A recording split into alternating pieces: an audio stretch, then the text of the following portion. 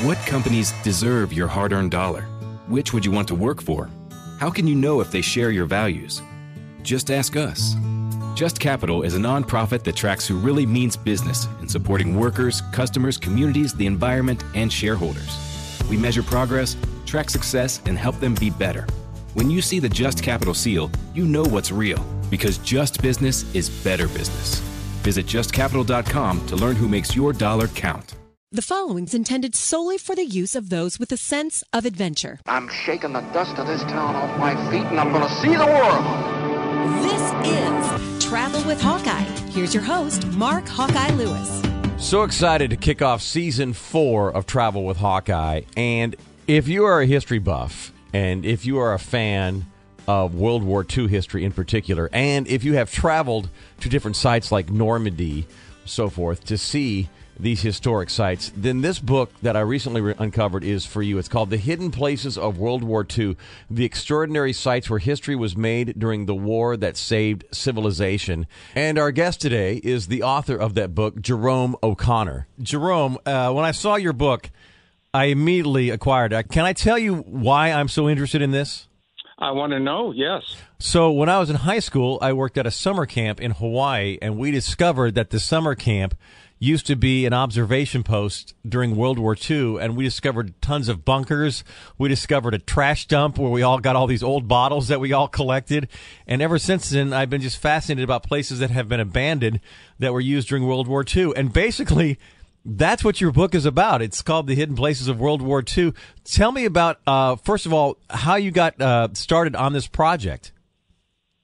Well, the project dates for about 52 years, and it took me a long time to assemble previous features that I wrote for newspapers and history enthusiast magazines into a book and then find other places. Now, the reason why I take up where others leave off is that I go back to origins, to where great events began. I don't start at the invasion on June the 6th, 1944. We all know that. I go back to how it originated and where. Where was the decision made? At Southwark House in Portsmouth, England, in a mansion that still stands, that has the same floor-to-ceiling plywood map that Eisenhower and his admirals and generals looked at to make what I refer to in the hidden places of World War II as the decision of the century. So, in summary, I connect the past with the present, World War II, the most important war in history, and I go to each of the places that exist, that are real, many that can be entered. I find the people associated with them, and then I bring it up to the present day. Well, obviously, this is a travel podcast, so we're definitely interested in places that people can visit. But also, you know what, since we're on this topic, let's just go full bore into it and places that they cannot. But there's a lot of places, submarine bases, places that were used by Eisenhower that we just talked about, battlefields and so forth that are mentioned in the book that, as you said, are hidden places. What in your criteria, what makes it a hidden place? Is it something that time has forgotten about? Because like Nuremberg is on here. People know about Nuremberg. But, I mean, have they forgotten about it? Well, using Nuremberg as an example, Nuremberg is one of the major cities in Germany and easily reached from anywhere, which is why Hitler had his rallies in Nuremberg. And what most folks who follow history don't know is that there is a vast rally ground outside of Nuremberg, not too far outside of Nuremberg, reached by tram. And this rally ground is where Hitler glorified his demonic intentions with stadiums, with marching grounds, with a huge building, an amphitheater that was 40% built. And I'm from Chicago. Collectively, the ruins are about 3 times the size of what we call the Loop, the heart of downtown Chicago. So Nuremberg is one of many examples. Other historians tended to overlook these places or never knew they existed, but they do. Now, if I were to go to Nuremberg and I saw where the rallies were held, what would it look like today where those rallies were held? Well, you would first go into what's called a documentation center. We'd call it a museum. And here, as in other documentation centers in Germany, they essentially atone for their sins of the past with exhibits. So after seeing these very impressive exhibits, you would then walk into this enormous meeting ground that was 40% built by slave labor, intended to house 50,000 attendees at annual congresses. And you can see for yourself what he intended to do. Then you continue the walk and see another enormous stadium, including a rostrum projecting into the rally grounds themselves, where Hitler addressed his adoring faithful.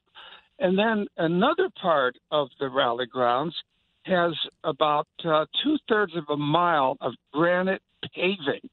And on the granite paving, there are irregular marks where the troops would take precision steps, thick enough for tanks to go from one end to the other.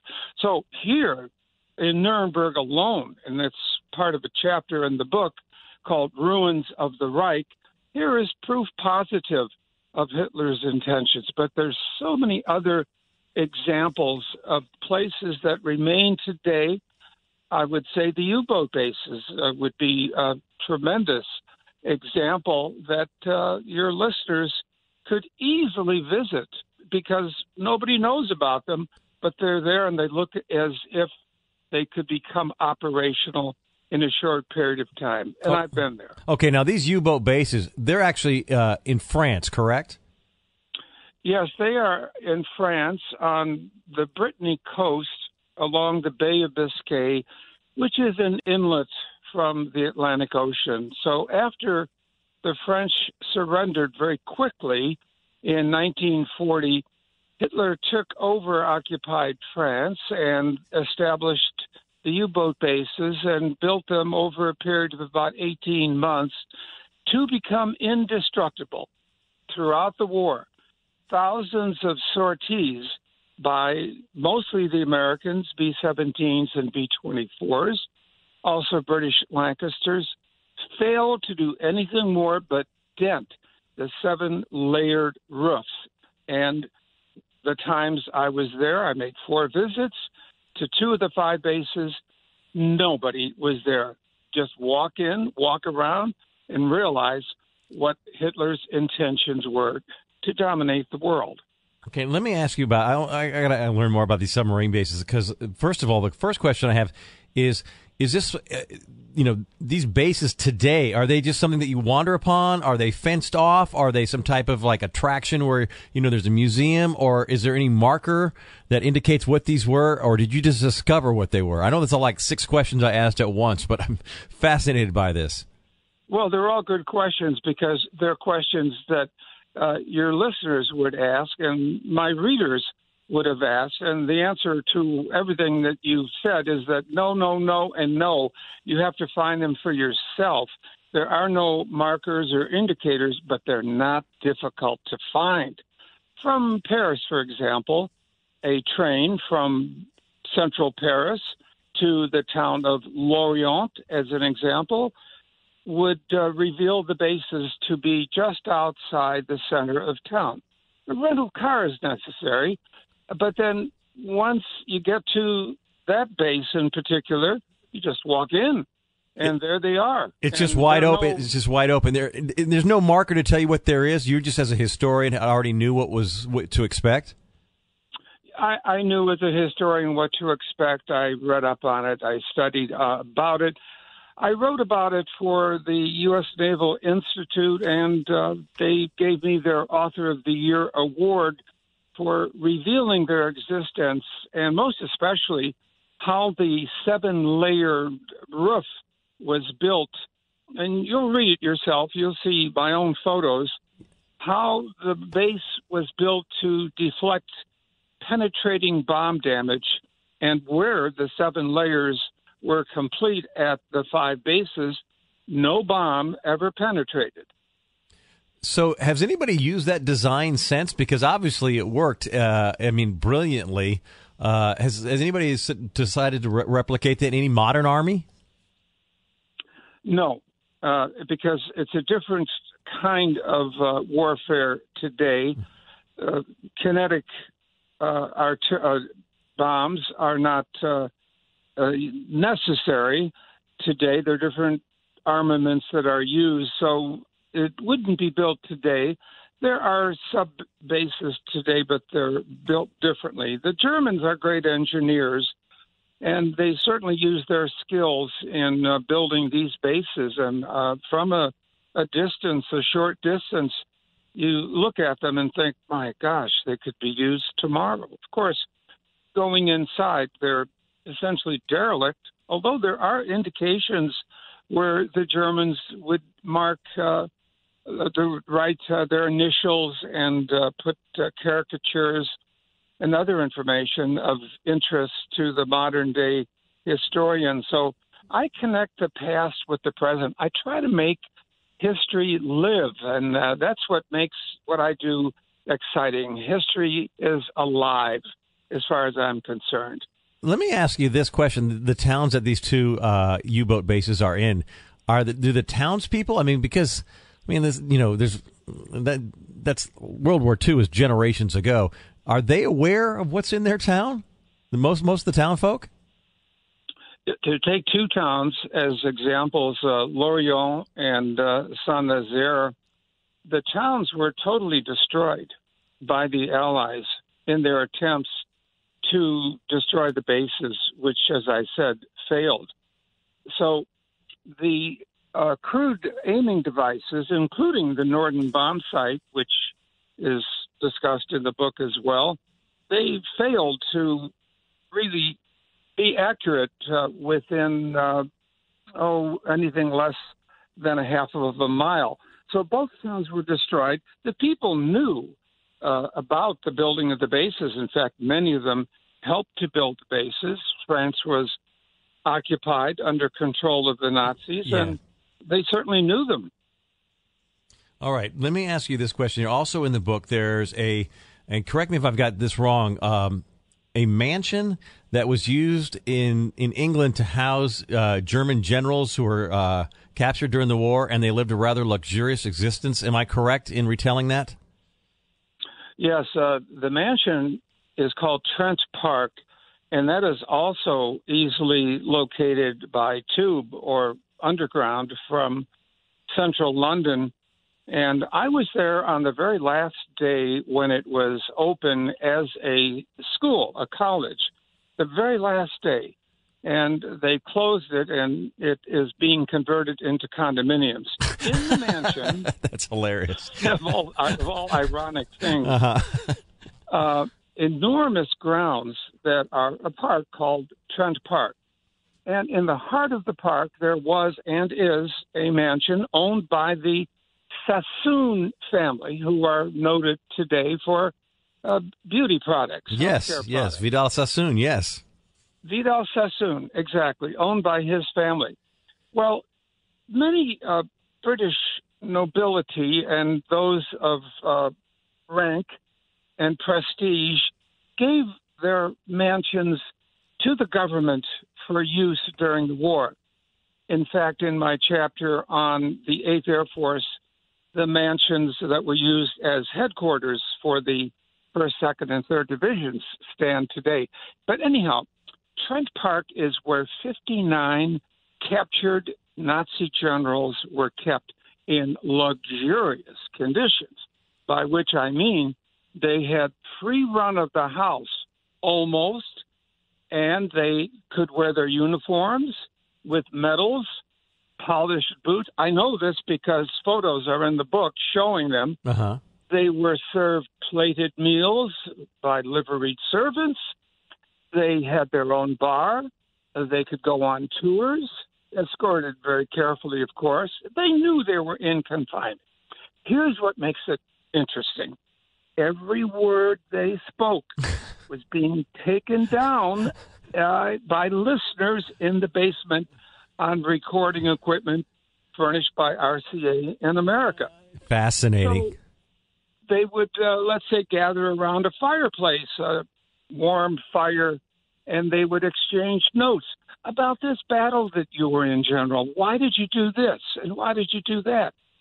And the British also seeded the entourage with generals and admirals from different branches of the service. So let's say a U-boat captain, one of the few U-boat captains who survived, is talking with a Luftwaffe general. The general says, very interesting what happened to the U-boats. So many were sunk. Tell me, how did this happen? And perhaps the operating depth of U-boats would be discovered. Important information for U.S. destroyers to know, so that depth charges could be set for, let's say, 400 feet, which might have been their typical operating depth. So information such as this was exchanged back and forth. And people have asked me, well, didn't they know that something was going on? And I would have to say, yes, they did know, but kind of in the realm of loose lips sink ships. After a while, when they're at ease, they have free reign of the house, except for the basement where the listeners were taking down every word. After a while, they just started talking. And what was learned that is also of interest is that everybody knew what was happening to the Jews. They would say, oh, I heard this, this, and this, but I never believed it. So-and-so said this, but, oh, well, they did terrible things. They all knew. Everybody knew about it. Everybody in Germany knew that something was happening to the Jews. So this was learned also at Trent Park, which, by the way, can be seen today. The statuary, the lakes, the outdoor tennis court built by the Sassoon family can't enter the mansion because it's being converted into condos. But nonetheless, with the book as a kind of a guidepost, it is possible to imagine what took place in this mansion in London. Speaking of places in England that were used for something very special during the war, there's a place called Bletchley Park. And can you explain what that is, what was done there, and what is there today? Bletchley Park, which I learned about from a colleague. I was in the travel business, Mark, for many years. I owned a travel company in Chicago. I met with agents in different parts of the world, and I have been writing as a sideline articles about the war, the most important event, one of the three most important events in American history. So I had been writing about the war, and they said, Jerry, do you know about Bletchley Park? No. Well, here, my wife's sitting next to us at dinner. She worked at Bletchley Park. Bletchley Park is where up to 12,000, mostly women code breakers, revealed the second most important secret of the war. The first being the atomic bomb. The second was what was called the ultra secret. The ultra secret was the breaking and entering into the Enigma cipher. And the Enigma cipher was the crude electromechanical cipher machine used by the entire German armed forces in a kind of an arrogant confidence that it could not be broken. But it was broken. Alan Turing, a name that will be familiar to many, was one of the principal code breakers. So I found all the decaying huts, they called them huts, buildings that still stand to this day. So when I first learned about it in 1997, empty, nobody there. I wrote about it for a major magazine. I went back 2 years ago. There were 40 busloads of people before noon, and now it's a museum easily seen. Just take a train. It's 65 miles from London, walk across the street from the train station, at Bletchley Park, and the rusting barbed wire begins there. And then you enter and see the decaying huts and a mansion, which can be entered, which is where they met for lunch and meetings. So these are places that history overlooked. But when I wrote the book, because of the 75th anniversary of the end of the war, which is upon us, the most important war in history. That's why I wrote the book. When I wrote the book, I said to myself, I want to somehow honor the 16 million young men and 350,000 young women, non-combatants, of course, who fought in history's greatest war while they are still alive. We have 3.5% to 4% remaining with us. Yeah, very few. All know somebody, somebody who fought in the war, your grandparents, your neighbors, people down the street. Everybody knows somebody. If they're alive or not alive, we all know somebody.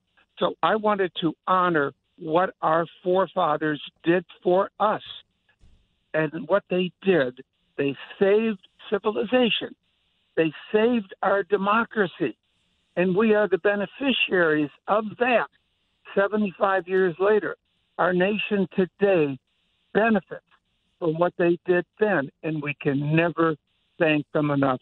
And that's why I wrote The Hidden Places of World War II, to honor the greatest generation. Well, it's definitely a different take. There's a lot of great books on World War II about the battles and the people, but it's definitely a different take. I've never seen a book like this about some of the places that you can still visit. I got to ask you one more question before I let you go, and I so appreciate your time because I'm fascinated by this.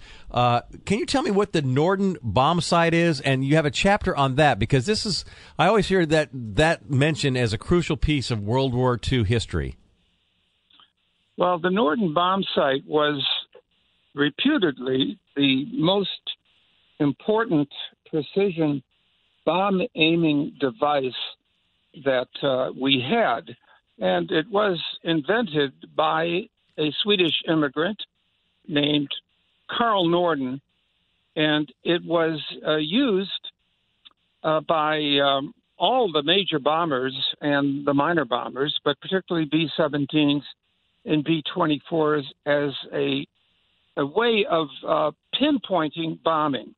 So in my chapter, I refer to the bomb site as a myth because the bomb site didn't really function as intended. But it was the major aiming device.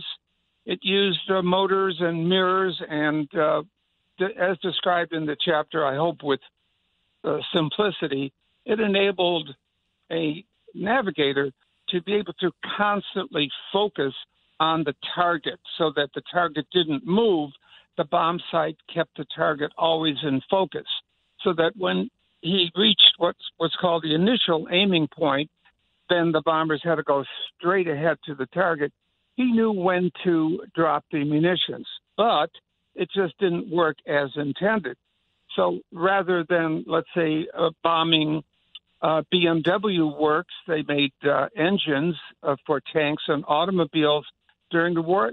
Instead, they flattened all of Hamburg. So it turned out to be a myth. But another one of those interesting things that we take for granted, either we know that the Norden bomb site exists and we think, oh, great, it worked, but it really didn't work. Yet they did perfect it. And it was used even in the Vietnam War, greatly perfected from World War II. Well, it's a fascinating book. I can't wait to, like I said, I was hoping to get this book before our interview, and unfortunately I did not. And I usually like to read a book before we talk about it on the show, but I couldn't wait. I couldn't wait to talk to you, and I wanted to do a podcast on it and share it with folks as the book came out. Just an incredible book. It's called The Hidden Places of World War II. Jerome, really appreciate your time, the work you put into this, the different take on World War II, and keep discovering hidden places. Are there places that you did not or were not able to add to the book that might be in a sequel or might be in an article in the near future? Well, if there are, I don't want to write about it because it took me 52 years to come up with everything that's in the book and a great deal of research. So please don't make me write another book. I think I said everything, and even the most astute historian. This book is meant for the person who thinks he or she knows everything there is to know about the war and will read it and say, gosh, really? I never knew that. So this is a once-only effort. By the way, it's also my first book. Man, Jerome, I love that. You know what? You're one of the few people who's ever written a book who said, you know what, this is it. Enjoy it because I'm not going to do it again. I love that. I love that. Jerome, thank you so much, and continued success on your endeavors. Hawkeye, a pleasure to talk to you. Goodbye now. Jerome O'Connor, the book, The Hidden Places of World War II, the extraordinary sites where history was made during the war that saved civilization. Read that because Jerome isn't going to write another one. I'm Mark Hawkeye Lewis. You've been listening to the Travel with Hawkeye podcast. Remember, the world is out there. Your adventure awaits.